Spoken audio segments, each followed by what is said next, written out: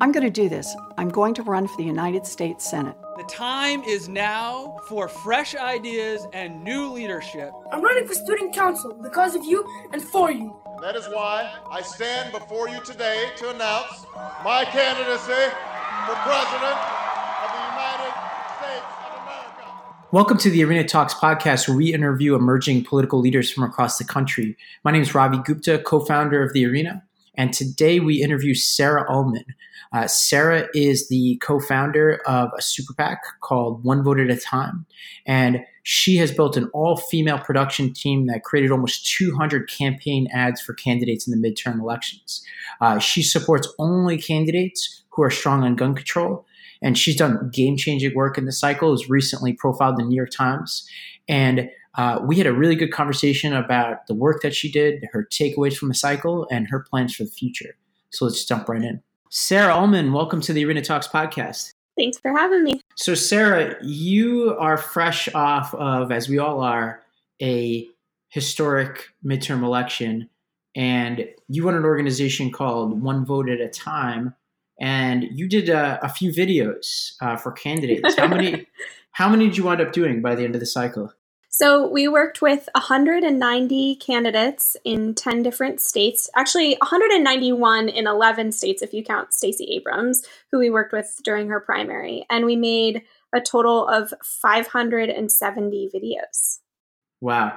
How does one, walk us through this, how does one go about creating that many videos in such a short period of time? Walk us through the logistics. How many members of your team? Where are they? How do they capture and edit all this footage? Yeah, so I'm a filmmaker. I'm in the business of, I'm a freelance director. And we run One Vote at a Time almost the way that you would run a production company, which is we crew up and we crew down for production. So in our business and filmmaking, you have to form a team quite quickly and accomplish a goal, and then the crew sort of dissipates and moves on to the next job. And so that's the way that we ran One Vote at a Time. We looked at it almost like a film or a television production. So we would crew up for each state that we were going to. Each state had a director, producer, a production sound mixer, a DP, a B camera, and a production assistant. And some of those people came from LA. Some of them were hired locally within each state. And so we crewed up for the week or two that we were on the ground. And then the hard drives were passed back to our post-production team, which was a full-time team of 8 women in an office in Burbank, in a WeWork in Burbank, California. And then we had our production sound mixer work from home. So it was a team of 9 post-production people. We had a coordinator as well. In total, One Vote at a Time hired 58 women throughout the course of the cycle. Wow, that's incredible. And so take a step back for a second before we talk about the ads that you did and the candidates that you made. You founded One Vote at a Time, from what I understand, after the Pulse nightclub shooting. Tell us a little bit about that genesis. Yeah, I mean, I was sitting in my living room Chromecasting C-SPAN, as one does.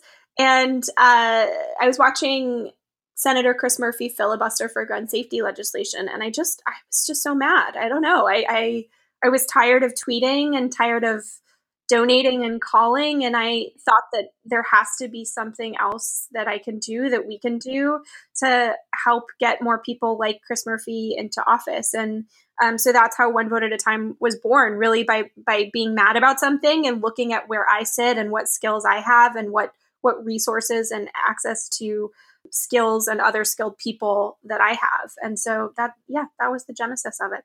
And so as you've gone across the country and done these ads, how do you select candidates and how do you go about prioritizing which videos to put out and when? Sure. So we, first I'll say is that we hired Irene Shin, who works at CrowdPAC as well, to consult for us and serve as our political advisor.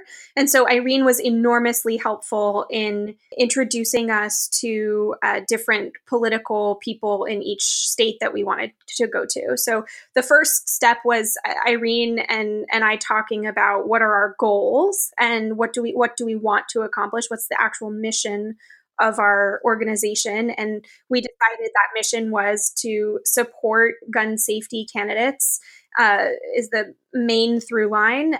Also, all of our candidates are pro-choice because ain't nobody got time for anti-choice Democrats. And then from there, we looked at what states we thought we could make an impact in and what states we thought needed the most help. Because, the question is not, who are the flashiest candidates, who are the most exciting, but who needs the most resources? Because, if I'm giving a free video to someone, I would prefer that it be someone who needs the help rather than, someone who could afford to pay a crew or to pay us for our time. So from there, we looked at, we wanted to bust Republican supermajorities. We wanted to bust Republican trifectas, and we wanted to see if we could help flip some chambers. And so that's how we landed on our list of 10 states. And then from there, we made contact with the caucus directors in each state. And I will say that we worked mostly with state legislature candidates, though we did work with some federal congressional candidates and plenty of local and attorney general. We worked with the state treasurer candidate in Wisconsin. And so we made contact with caucus directors in those states. We also were recommended word of mouth from candidates. And then there was a lot of incoming interest as well, because we had a successful year in 2017 in Virginia, and there was some word of mouth that generated incoming interest. So then we interviewed everyone. We talked on the phone with everybody for like half an hour to an hour each, and saw if they were fit for our criteria. And so in the time, so you talk about, you just talked about working with caucus directors, working with various political directors and operatives across the various states and campaigns that you have helped. In the Times, though, you talked about in the New York Times recently how part of your mission is overcoming some of the, I don't know how to put it delicately, the political consultants out there who I think you said are feeding on candidates and producing low quality work. So how do you balance the diplomacy of it all with an explicit mission to kind of get in the way of people who might be kind of feeding off of the campaigns who need your help? Yeah, I think that the first thing that we tell people is that we're there once. We're not going to be there the whole cycle. We're there to help candidates get a really high quality, usually it's a bio piece, or a really high quality video to help them kick off their campaign. We know early money is the best money. We're not going to replace a day-to-day media consultant, but I think what we are doing is showing people that you can produce high quality video for not a lot of money. And I will say that I have had some very encouraging and exciting experiences this past cycle working with some political people in each state, and then also some very depressing encounters with like deeply corrupt caucus directors. And it's a lot of it is because they decide, of course, where the resources get spent for their caucus. They decide about the distribution of resources. And so a lot of them have what are called approved vendor lists, where they have lists of vendors that they recommend to candidates. And oftentimes they say, you have to use these vendors or you won't get our money. And I had one caucus director tell me straight up, you can work with our candidates, but you can't give them 30-second versions of their videos, because if you give them 30-second versions of your videos for free, then they're not going to give $50,000 to me. And it was just like, very upsetting, because those candidates should be spending that money not on a bad video. And I've seen the product that caucus director was talking about, and it's terrible. I mean, anyways, I could go on a rant about that for a while, but that mission, or that part of our mission, only emerged as the year went on, when we discovered that we were unintentionally disrupting this ecosystem, because I think people for a long time have been paying a lot of money for a bad product that they didn't realize was a bad product, or that it was a lot of money. Yeah. And so you had also mentioned, kind of moving off of the operative piece, you had mentioned that you work with candidates who are strong on gun control. There are a lot of commentators after this election who said that this is the first time that the narrative after a national election was about guns as an issue where being strong on gun control was actually was dispositive in some of these races, as opposed to being on the wrong side of the NRA being the dispositive point in an issue in a race. Are there any races that you think about that either you worked on or that you just observed, whether it's in Colorado, et cetera, where guns were an issue that actually helped Democratic candidates in a way that was pretty obvious to you? Sure. The first thing I'll say is that we don't require our candidates to talk about guns or gun safety in their videos because we're pretty pragmatic. We just want to be useful to these people who will vote the right way once they get into office. And so, our videos are about all different sorts of subjects. But I will say that the people that come to mind that we worked with who had gun safety at the top of their agenda and who succeeded, who won. The first one is Tom Sullivan in Colorado. His son was killed in the Aurora shooting, and the video that we made for him was about that experience and about that profound loss and how it shaped him as a person and how it shaped his political philosophy. And he ran on that front and center, and he won. Wendy Ullman in Pennsylvania's 143rd district, state legislative district. She ran on a platform of gun safety. That's what her video was about. She won. Steve Santarciero, who was a state representative in Pennsylvania and ran for a state Senate seat, he ran on supporting young people in their pursuit for gun safety legislation that will keep them safe and keep them safe in their schools. It was a major issue in his district. He actually invited young people and kids to the shoot with us and had them on camera talking about why it was important to them. And he won. Christy Clark in North Carolina, she ran for State House, and she is the former leader of the Moms Demand North Carolina chapter. She ran on gun safety front and center. She said, "I'm tired of it, and I want to protect my kids." She won. All over the country in these suburban districts that were, and these are all flips. All of these candidates are flips. So yeah, it was an important issue. And as you think about now moving forward, there's, I think people have wasted little time to start talking about what are the next steps. I know there are a lot of meetings all around the country in the next few weeks where folks are mapping out strategy. Before you talk about what races you're thinking about and how your mission is changing or adapting or growing, tell us just what are some of the key takeaways that you have from this past cycle. One of them that I heard from you is that you quickly realize that your mission involves is sometimes blocking and tackling and getting in the way of people providing bad work or ripping people off. Part of that mission is supporting candidates who are strong on gun control. Part of it's just, takeaway could be on scaling video production at a level that's probably never happened in politics before. But what are some other takeaways that you have from this cycle that are going to help guide your work and whatever comes next? I think the power of gerrymandering and the really very serious consequences that it has, as successful as we were, and we had 76, I think we're at 76 wins. There's a bunch of them in recounts of our races and recounts, so that number we think will go up and probably settle around 80 wins this cycle, which I'm really, really proud of.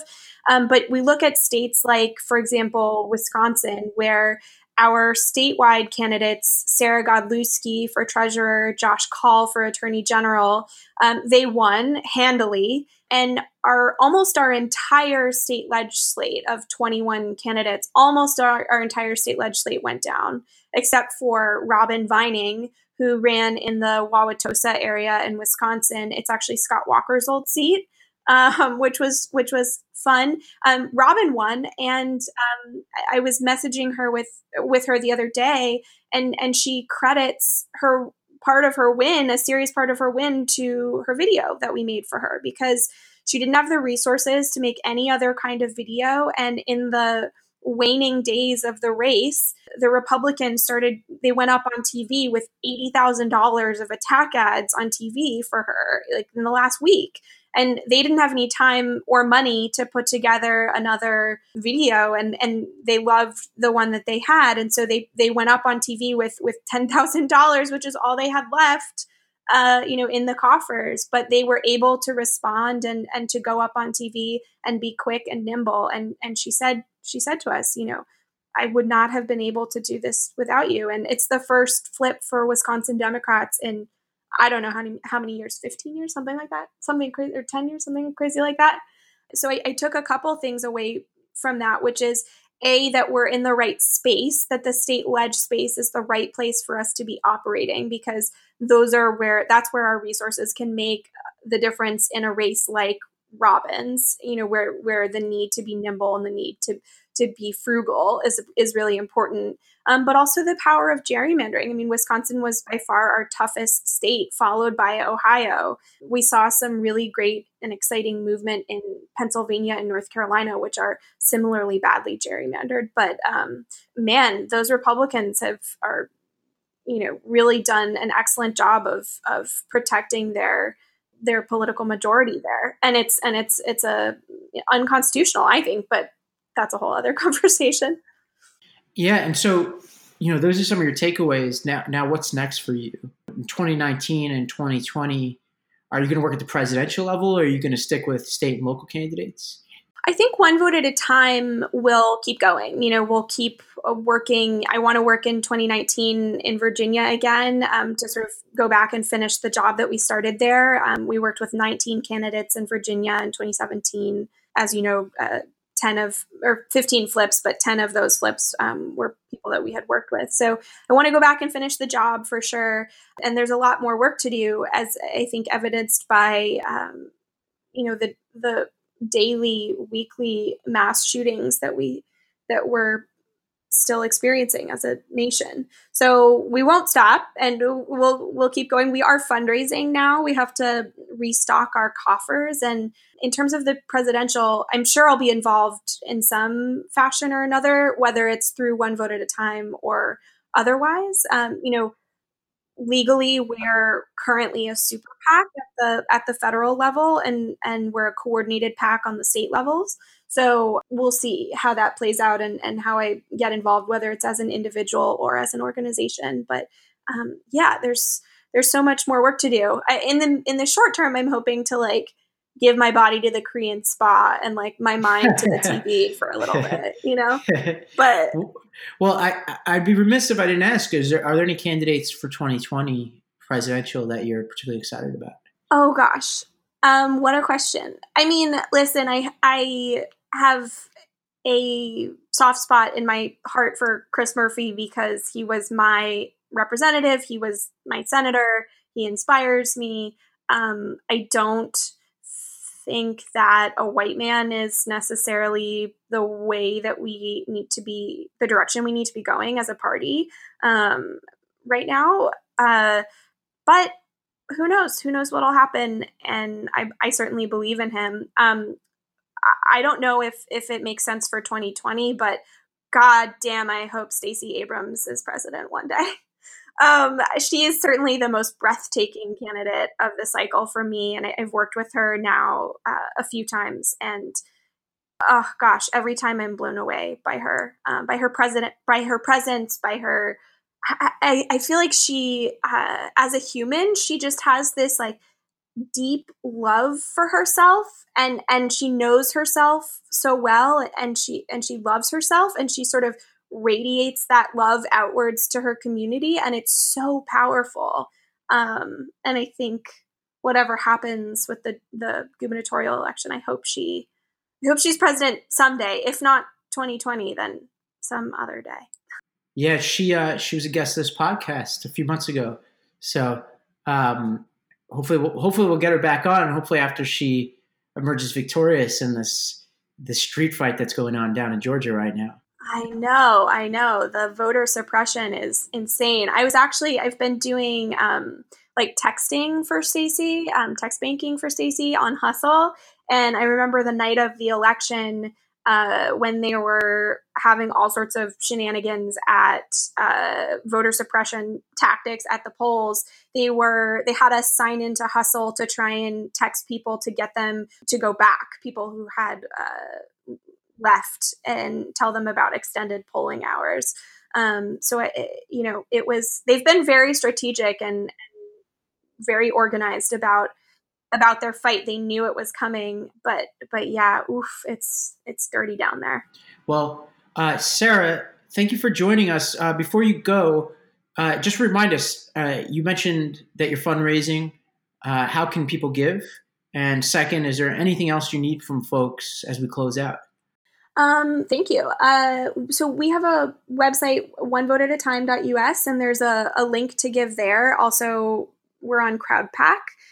So crowdpack.com/C/onevote is our short link. And, people can get in touch if they prefer to give by check. We do accept offline donations as well. And I think right now, our only other major need or thing that I'm looking for is for future cycles, I would really love to find a PAC or a partner who's interested in working with us on distribution, both financially and strategically, because we are a PAC and subject to contribution limits, especially at the state levels. We often max out to our candidates, and so we're not able to provide them resources for distribution. So if there's anybody out there who's interested in partnering on that, that's a major need that we have. Well, thank you, Sarah. Thank you for joining us, but more importantly, thank you for being a great partner with us. Going all the way back to Virginia. Yeah. You are doing amazing work. Thank you. Thanks, Ravi. Likewise, I'm really glad and grateful to be in the Arena community. So thanks so much.